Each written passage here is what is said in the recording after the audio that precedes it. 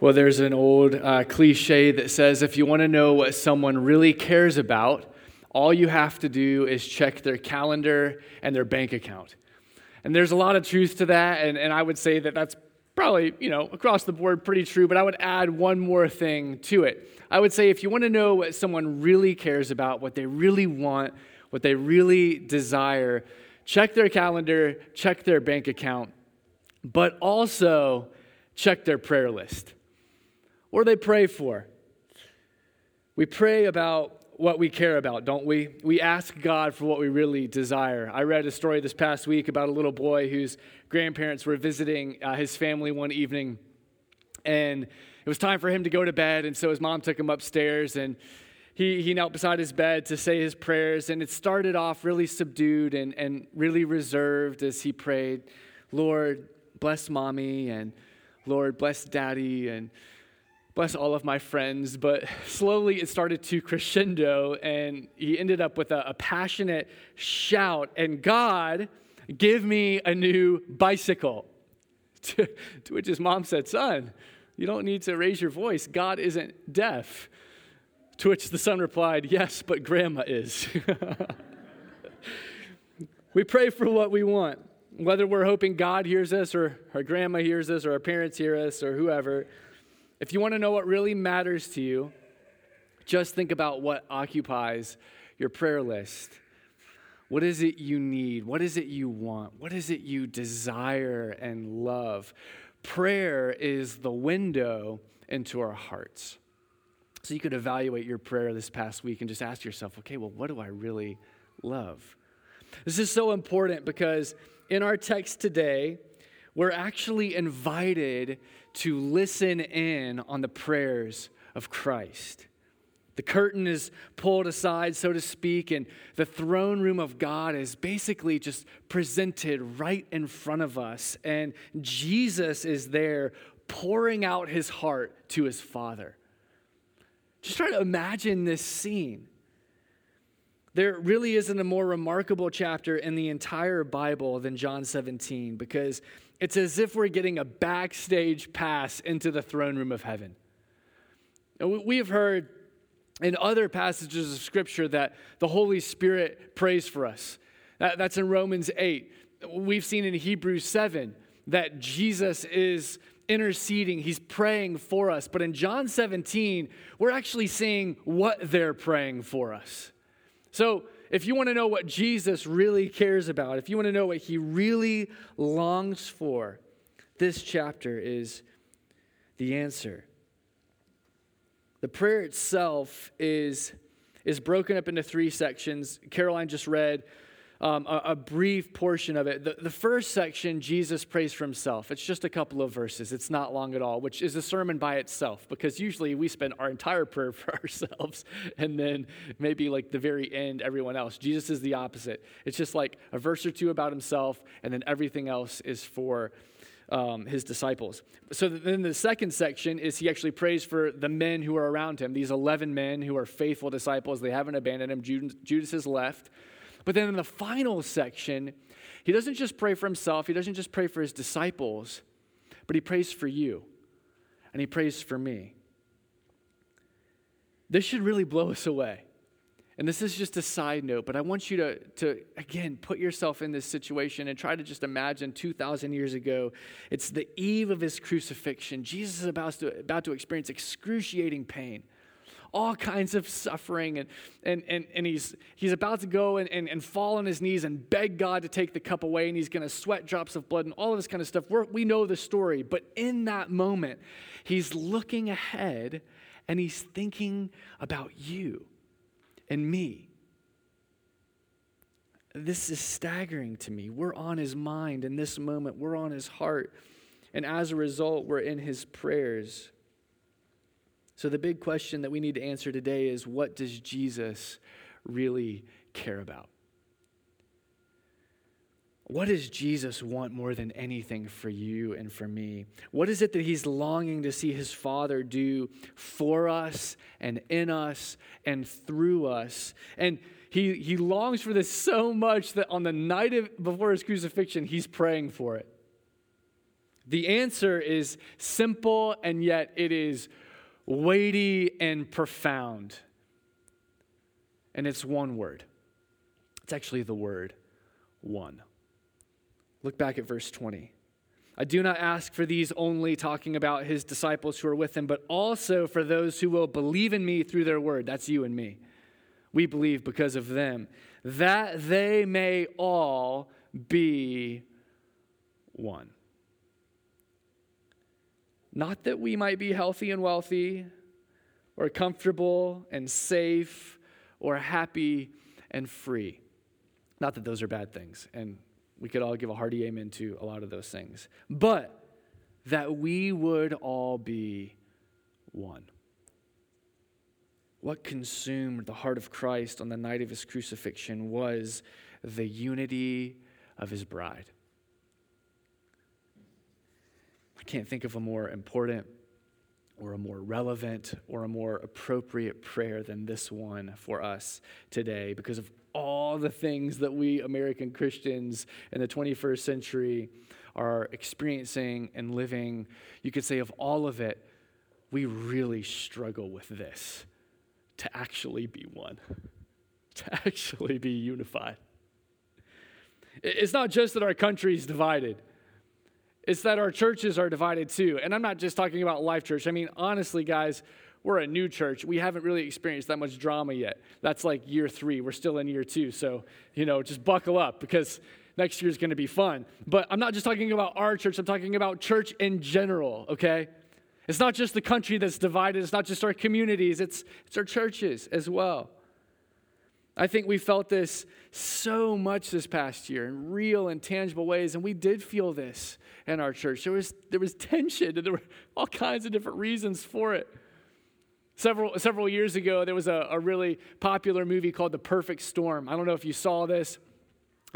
With George Clooney. George Clooney played this captain of a fishing boat, and they were out in the Atlantic Ocean, and while they were out at the Atlantic Ocean, just a violent storm swept over them, and I think all of them died. I can't remember if one of them might have survived or not, but it's called The Perfect Storm because it was actually the convergence of 3 different storms.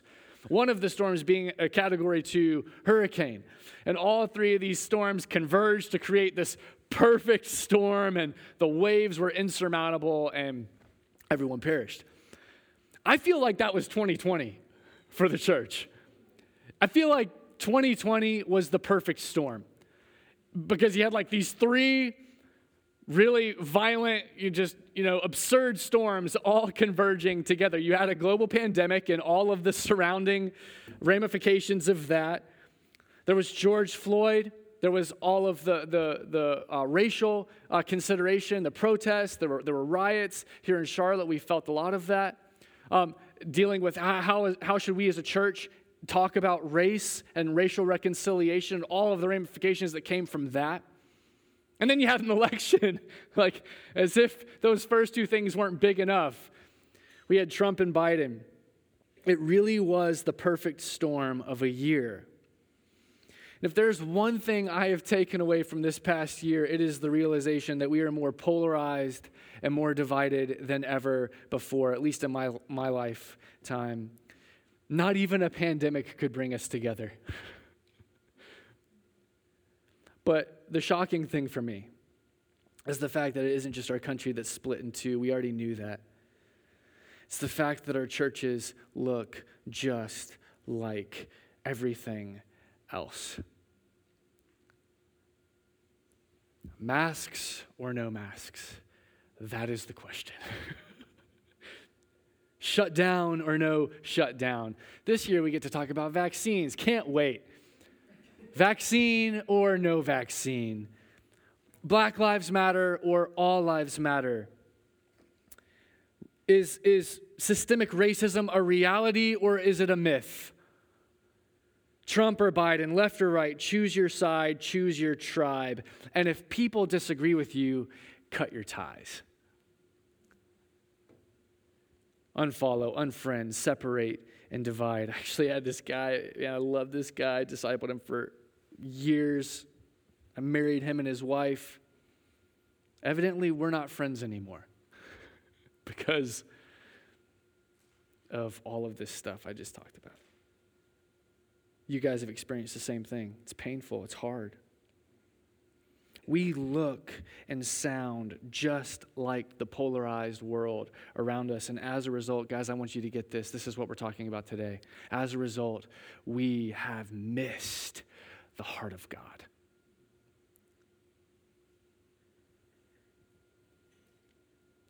I can say that with confidence and with boldness, because what God wants more than anything for us today is our unity, that we would be one. So what does that mean? That's the big question for us. And if I'm slowing down every once in a while, I apologize. There's like ink all over these pages, and it is really hard to read. So sorry for that. This is where the Holy Spirit does his thing.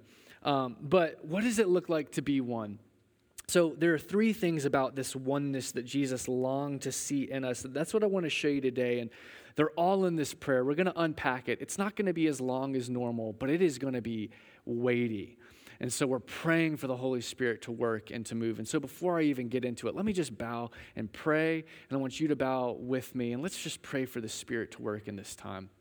Father, we thank you for your word. We thank you that it is alive, that it's active, that it's sharper than any two-edged sword, that it cuts us, that it gets into our hearts, it exposes our idols.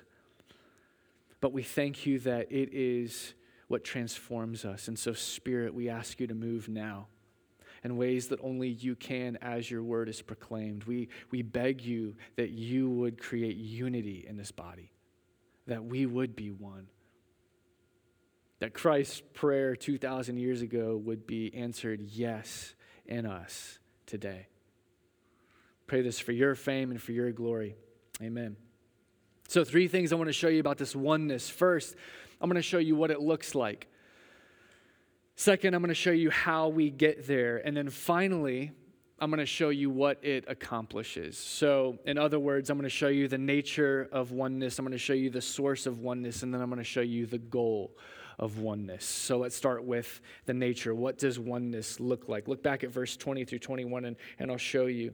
I do not ask for these only, but also for those who believe in me through their word, that they may all be one, just as you, Father, are in me, and I in you, that they also may be in us. Now, before we unpack that and get into what that means, because the answer is in there, I want to show you 2 things it doesn't mean.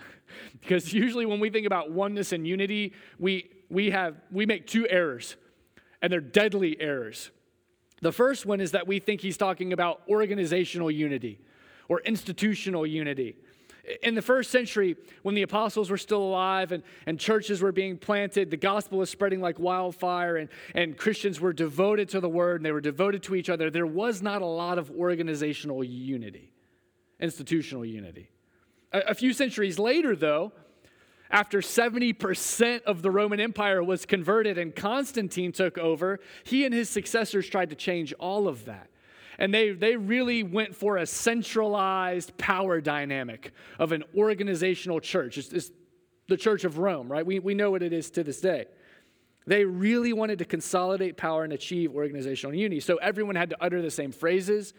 Everyone had to worship in the same postures. Everyone had to belong to the same church system. And if you tried to do it any other way, you were going to get imprisoned, tortured, and killed. This is long history of martyrdom because of this. By the time the Middle Ages came, the church had achieved organizational unity. They had achieved the dream of Constantine throughout all of Europe. But if you know anything about history, you know that this was not actually a great age of faith. You know that the Middle Ages was not a great time for unity in the church. It's called the Dark Ages for a reason. It was a bad time. It was the opposite of what Jesus was praying for. Charles Spurgeon, who's one of my favorite authors from a century ago, looked back on that time like this. He said, "The world was persuaded that God had nothing to do with that great, crushing, tyrannous, superstitious, ignorant thing which called itself Christianity. And thinking men became infidels, and it was the hardest possible thing to find a genuine, intelligent believer north, south, east, or west." That was his indictment on the achievement of Rome and organizational unity. It has its place, but it's okay to actually have different churches. It's okay to have different denominations. It's okay to have different styles and different emphases and preferences and all of those kinds of things. It's okay to have different theological positions on secondary issues. There's no room for that with organizational unity. So that's not what Jesus is praying for. I don't think we struggle with that one, though. I think we struggle with this one. This is the second error. Jesus was not praying for uniformity. This is where we err more often than not. Uniformity is the approach to Christianity that tries to make everyone look like us and talk like us and think like us so that we're all exactly alike. We want to be with people that look like us. We want to be with people who listen to the same commentaries that we listen to, the same podcasts, who view the world through the same ideology and philosophical system. We just want to fit in with people. And so we're always hopping from church to church. I don't do this anymore because I'm stuck here. But you're always hopping from church to church. Where's the church that fits me? That where people have the same ideas about things that I do. Right? This is a desire for uniformity.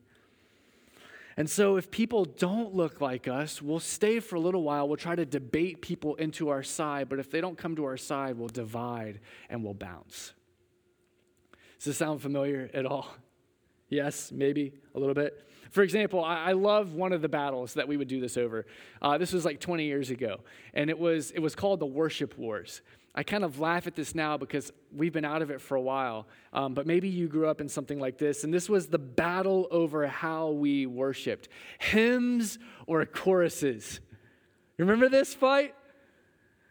Organ and piano or electric guitar and drums. Who's going to win? Traditional or contemporary? Are we going to get our, 4-part harmonies from a hymnal, or are we going to, sing anthems that we heard on the radio that's projected on a screen? These were the worship wars. It sounds silly to us today, but people were really, really passionate about it back then. They were really convicted about it. In fact, they would approach this debate with spiritual fervor, with a hard, here's a line in the sand, and if you love Jesus, you're on this side, and if you don't love Jesus, you're on that side. So they started to divide over worship styles. Some churches were traditional and some churches were contemporary. Some churches tried to find a middle ground. They would have a traditional service at 8 a.m.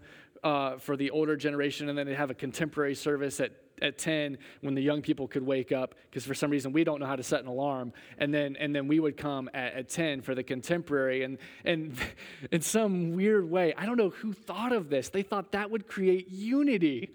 What in the world? But churches were doing that.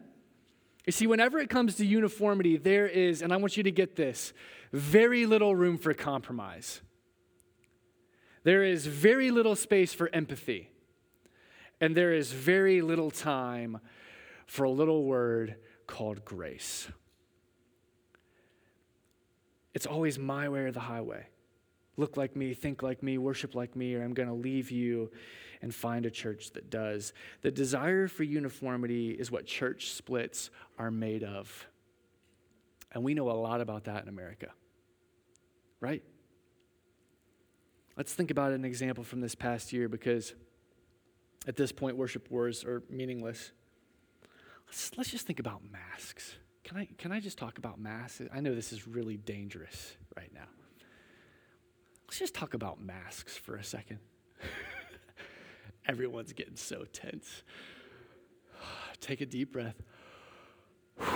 Let's laugh at ourselves a little bit. It's okay. Some of you have strong convictions about whether or not people should be wearing masks. In fact, I would imagine all of you do.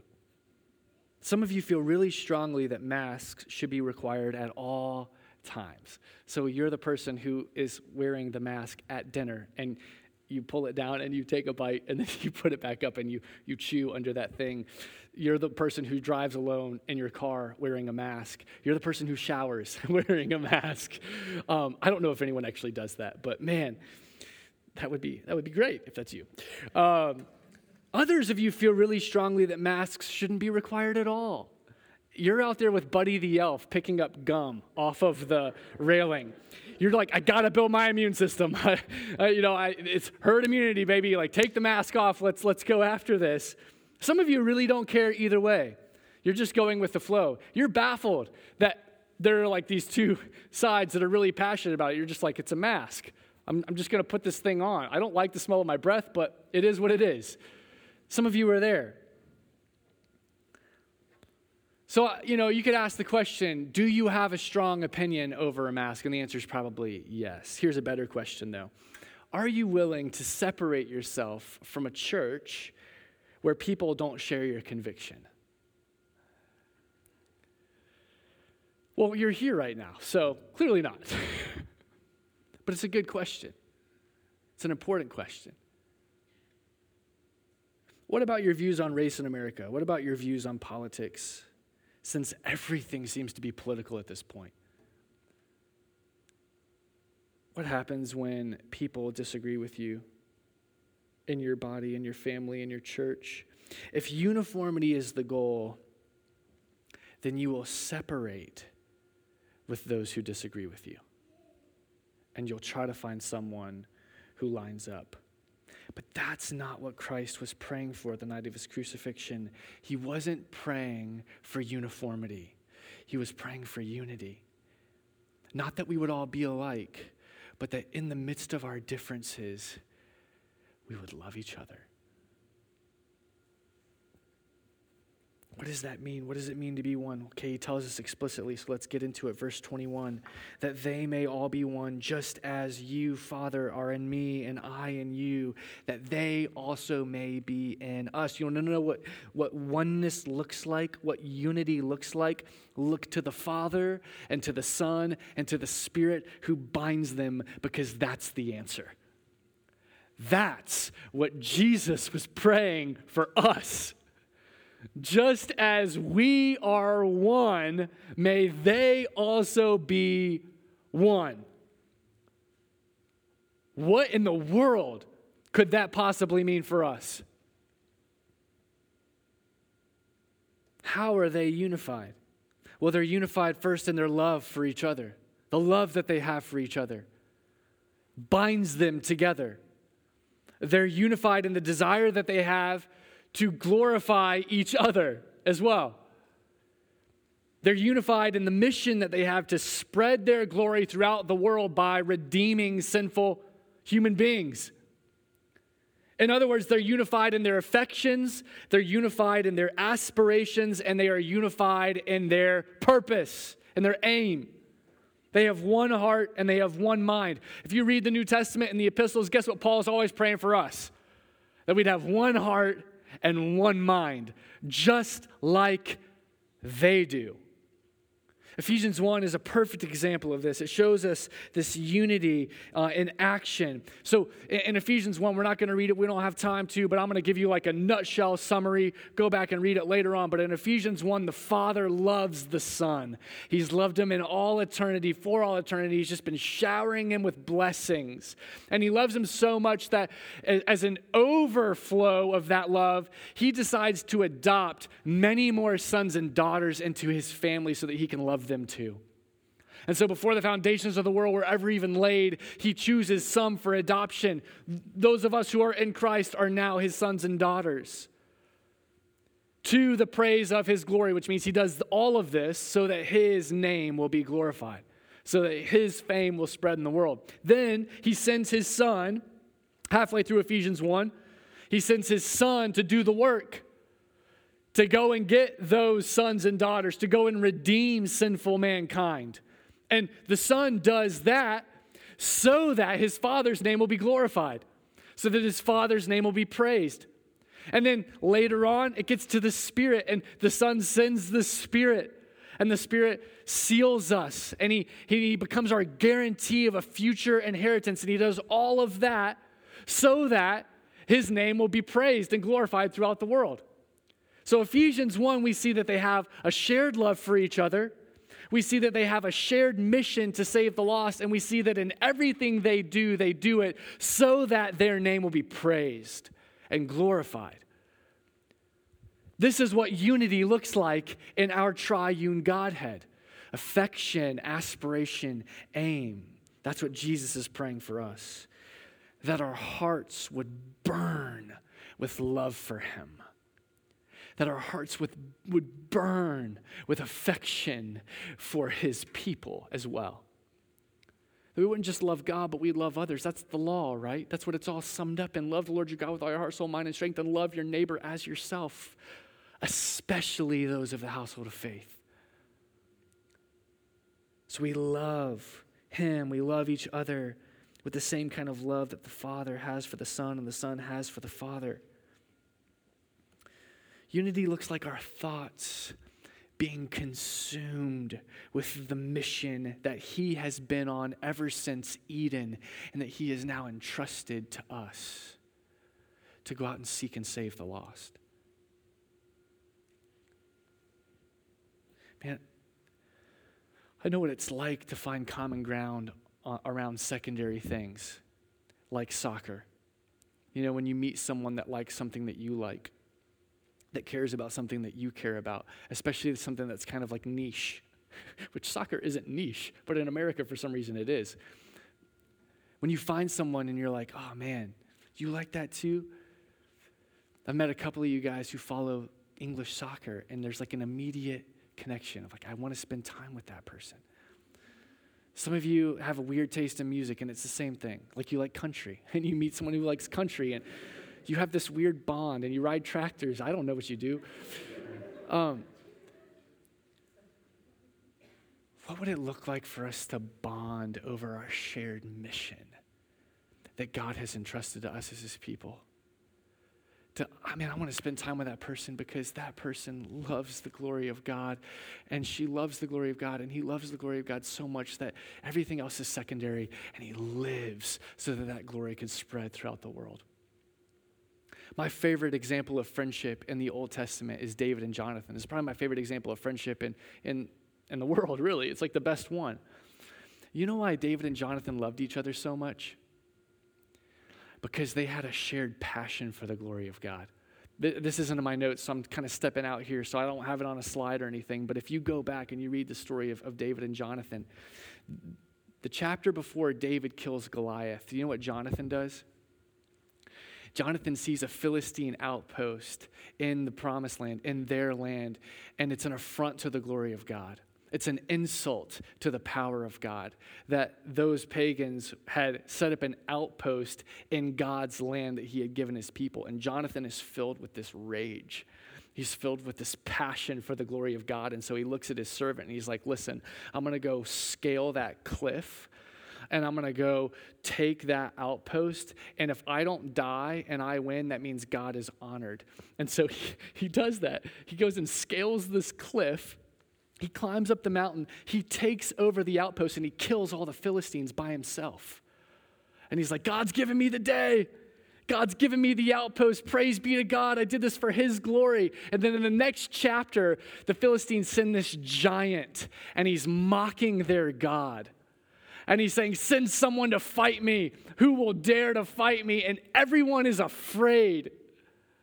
They're all cowards. They're letting this Philistine mock the glory of their God. And then David shows up and he's like, not on my watch. And he's like, I'll fight that Philistine. And he gets his sling and he gets some stones and he goes and he takes out that giant. And Jonathan sees this. That's a guy after my heart. That guy cares about the glory of God so much so that he's willing to put his own life on the line to defend it. I just did that. That's what I'm all about. I got to meet that guy. And then they start exchanging gifts and they're best friends, and the rest is history, right? What would it look like for our friendships to be built on that? That's what unity in the Godhead looks like. A shared passion for their own glory. That's what unity in our body should look like as well. That we say we care more about the glory of God than anything else in the world, and we're going to go advance it at all costs. That's what Jesus is praying for. In the midst of all of our secondary differences, in the midst of all of our biases and traditions and ideologies, in the midst of our divergent opinions and preferences and even convictions, that we would still be one. That's what it means. That's what he's after. So how do we get there? What's the source of that oneness? Look at verse 21. That they may all be one, just as you, Father, are in me, and I in you, that they also may be in us. Look at verse 23. I in them, and you in me, that they may be perfectly one. You know what Jesus is doing here? You know what he's saying? He's going back to John 15. He's using this language of abiding. You remember John 15, abide in me and I in you, and anyone who abides in me, I will abide in them, and they will produce great fruit. You remember that in John 15? Do you want to know what one of the most important fruits that grows out of abiding in Christ? It's unity in his body. That we would be perfectly one. In fact, you could say it this way. The result of abiding in Christ will be unity in his people. So here's the truth, and we've really got to get this today. The reason we struggle so much with unity in the church is because we really struggle with abiding in Christ. The reason we have such a hard time with empathy and with compromise and with grace and gray areas and disputable things is because the Word has not found a resting place in our hearts. That's why. See, we spend so much time abiding in social media, abiding in television, abiding in the news. It's no wonder we don't love like Christ. It's no wonder we don't think like Christ. It's no wonder we don't live like Christ. The source of oneness, guys, is him. He is the source. And so if we're not abiding in him, oneness cannot and will not ever be achieved. Just think about how true this is with the news. Let's get on a little, soapbox here if you don't mind. If you spend an hour a day with Tucker Carlson, what do you think is going to happen? You're going to start thinking like him and talking like him. I mean, his thoughts and his words are going to start seeping out into your own. If you spend an hour a day with Don Lemon, his interpretation of the world is going to start impacting your interpretation of the world, right? If you spend an hour a day with Ben Shapiro, his philosophy and his sarcasm is going to start directly coming out in your own. I've had to stop listening to some guys, and I'll just be transparent with you right now. I've had to stop listening to some guys because I found that I was having a really hard time loving people on the other side. I was having a really hard time not wanting to shake people to their senses and just get them to listen to reason. I was having a really hard time empathizing. I was having a really hard time caring, serving, loving, and praying for them. Do you feel that? I'm going to tell you a secret. That's what happens when you abide in the news.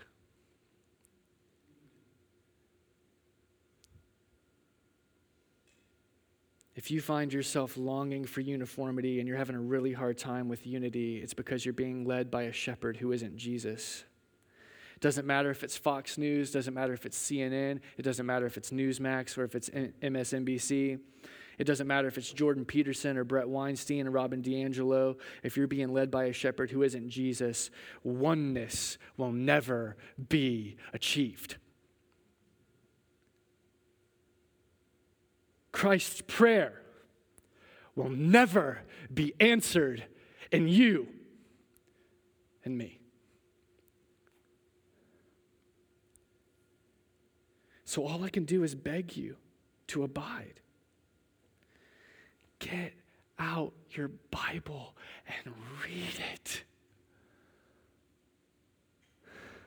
Meditate on it, memorize it, consume it until it finds a home in you and starts to transform you so that it makes you more like Jesus.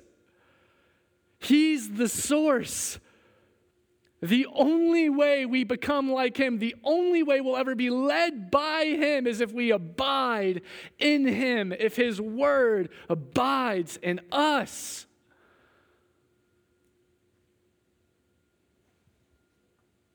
That's the source. So what's the goal? What's the result of oneness? Verse 22, the glory that you have given me, I have given to them, that they may be one, even as we are one.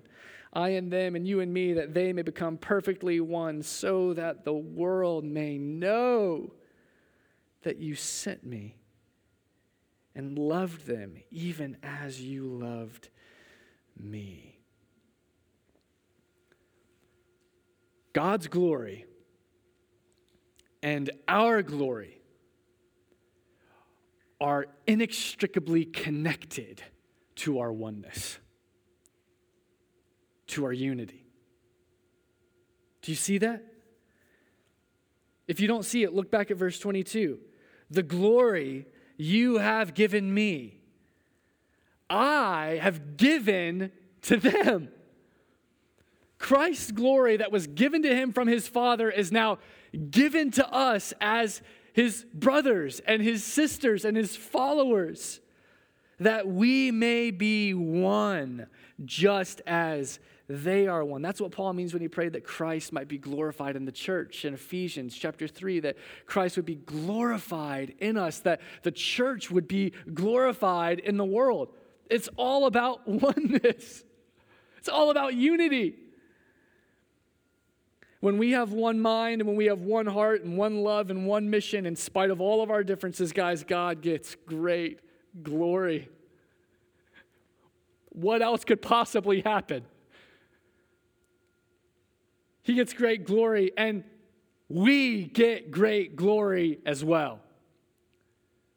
You see this? His fame spreads, and the fame of his people spreads as well. Not in like a celebrity way, but like, did you see what God did with that church? God is incredible. And as a result, the world will know that Jesus was who he said he was. Guys, this is so important. Our unity in the body of Christ is the final sign. It's the final validation that Jesus was who he said he was. Every miracle that he did when he was alive, every sign that he did, every person he healed, every person he raised, every storm that he calmed, on and on and on it goes. The final sign is this right here. The world will see that we are one, and in seeing, they will believe that he was who he said he was, that he was sent from God, and that God loves us just as much as he loves him. His deity is proved in our oneness. Guys, this is an incredibly wonderful thought. I mean, just sit in that thought all day. It's an incredibly wonderful thought, and at the same time, it's an incredibly weighty thought. If Christ's deity is demonstrated by our unity, what happens if that unity is never achieved? What happens if we keep dividing over worship and style and philosophy and politics? What happens if we keep splitting up every time we don't see eye to eye? What happens if we keep drawing lines in the sand over every secondary issue and bailing on everyone who disagrees with us?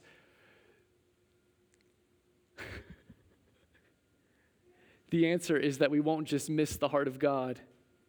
The answer is that we will miss his purpose for us and the glory that he's reserved for us as well. In other words, we'll miss our inheritance as his people. You remember the story of Jacob and Esau? Jacob had this inheritance. He had this blessing, most important thing in the world. Honor, wealth, status. And yet he came back from a hunting trip and he was famished. He was starving. In that moment, the only thing that he cared about was his belly. And you know the story.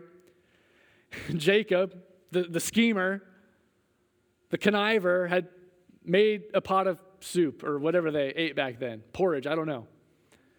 And he was positioned exactly where he knew Esau was going to be coming in from his long trip.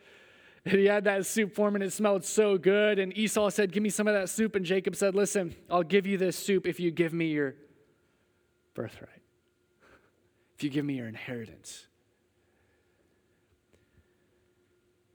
He satisfied his desire in the moment, what he wanted in that moment for what he really wanted more than anything, what he desired the most, which was his inheritance. And guys, all I can say is I think we do this so often as believers today, as churches today. I think the world has all of these pots of soup. I think our enemy is really smart, by the way. If Jacob was a conniver, if Jacob was a schemer, don't you think our enemy is? Like 1,000,000 times better. And he's got all of these pots of soup, and he doesn't know which one we're going to go after. He doesn't know if we like broccoli cheddar. He doesn't know if we like onion, and he doesn't know if we like chicken noodle, but he's got them all laid out in front of us. And he says, listen, here's some political power that you could gain. If you just trade your inheritance, you can have that. Man, here's some social status. Oh, goodness, here, you get your ideology. You get uniformity, and on and on and on it goes. And what we do is we see all of these things, and we're like, we want them. We want people to think like us. We want people to look like us. We want people to believe and act and worship like us. And so we take the soup and we trade our inheritance. We give up glory to satisfy our bellies.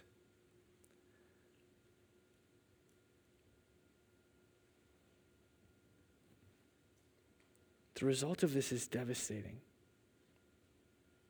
Honestly, guys, we're in the state we're in today as a church, not because of politics, not because of the sexual revolution and on, not because of secularism.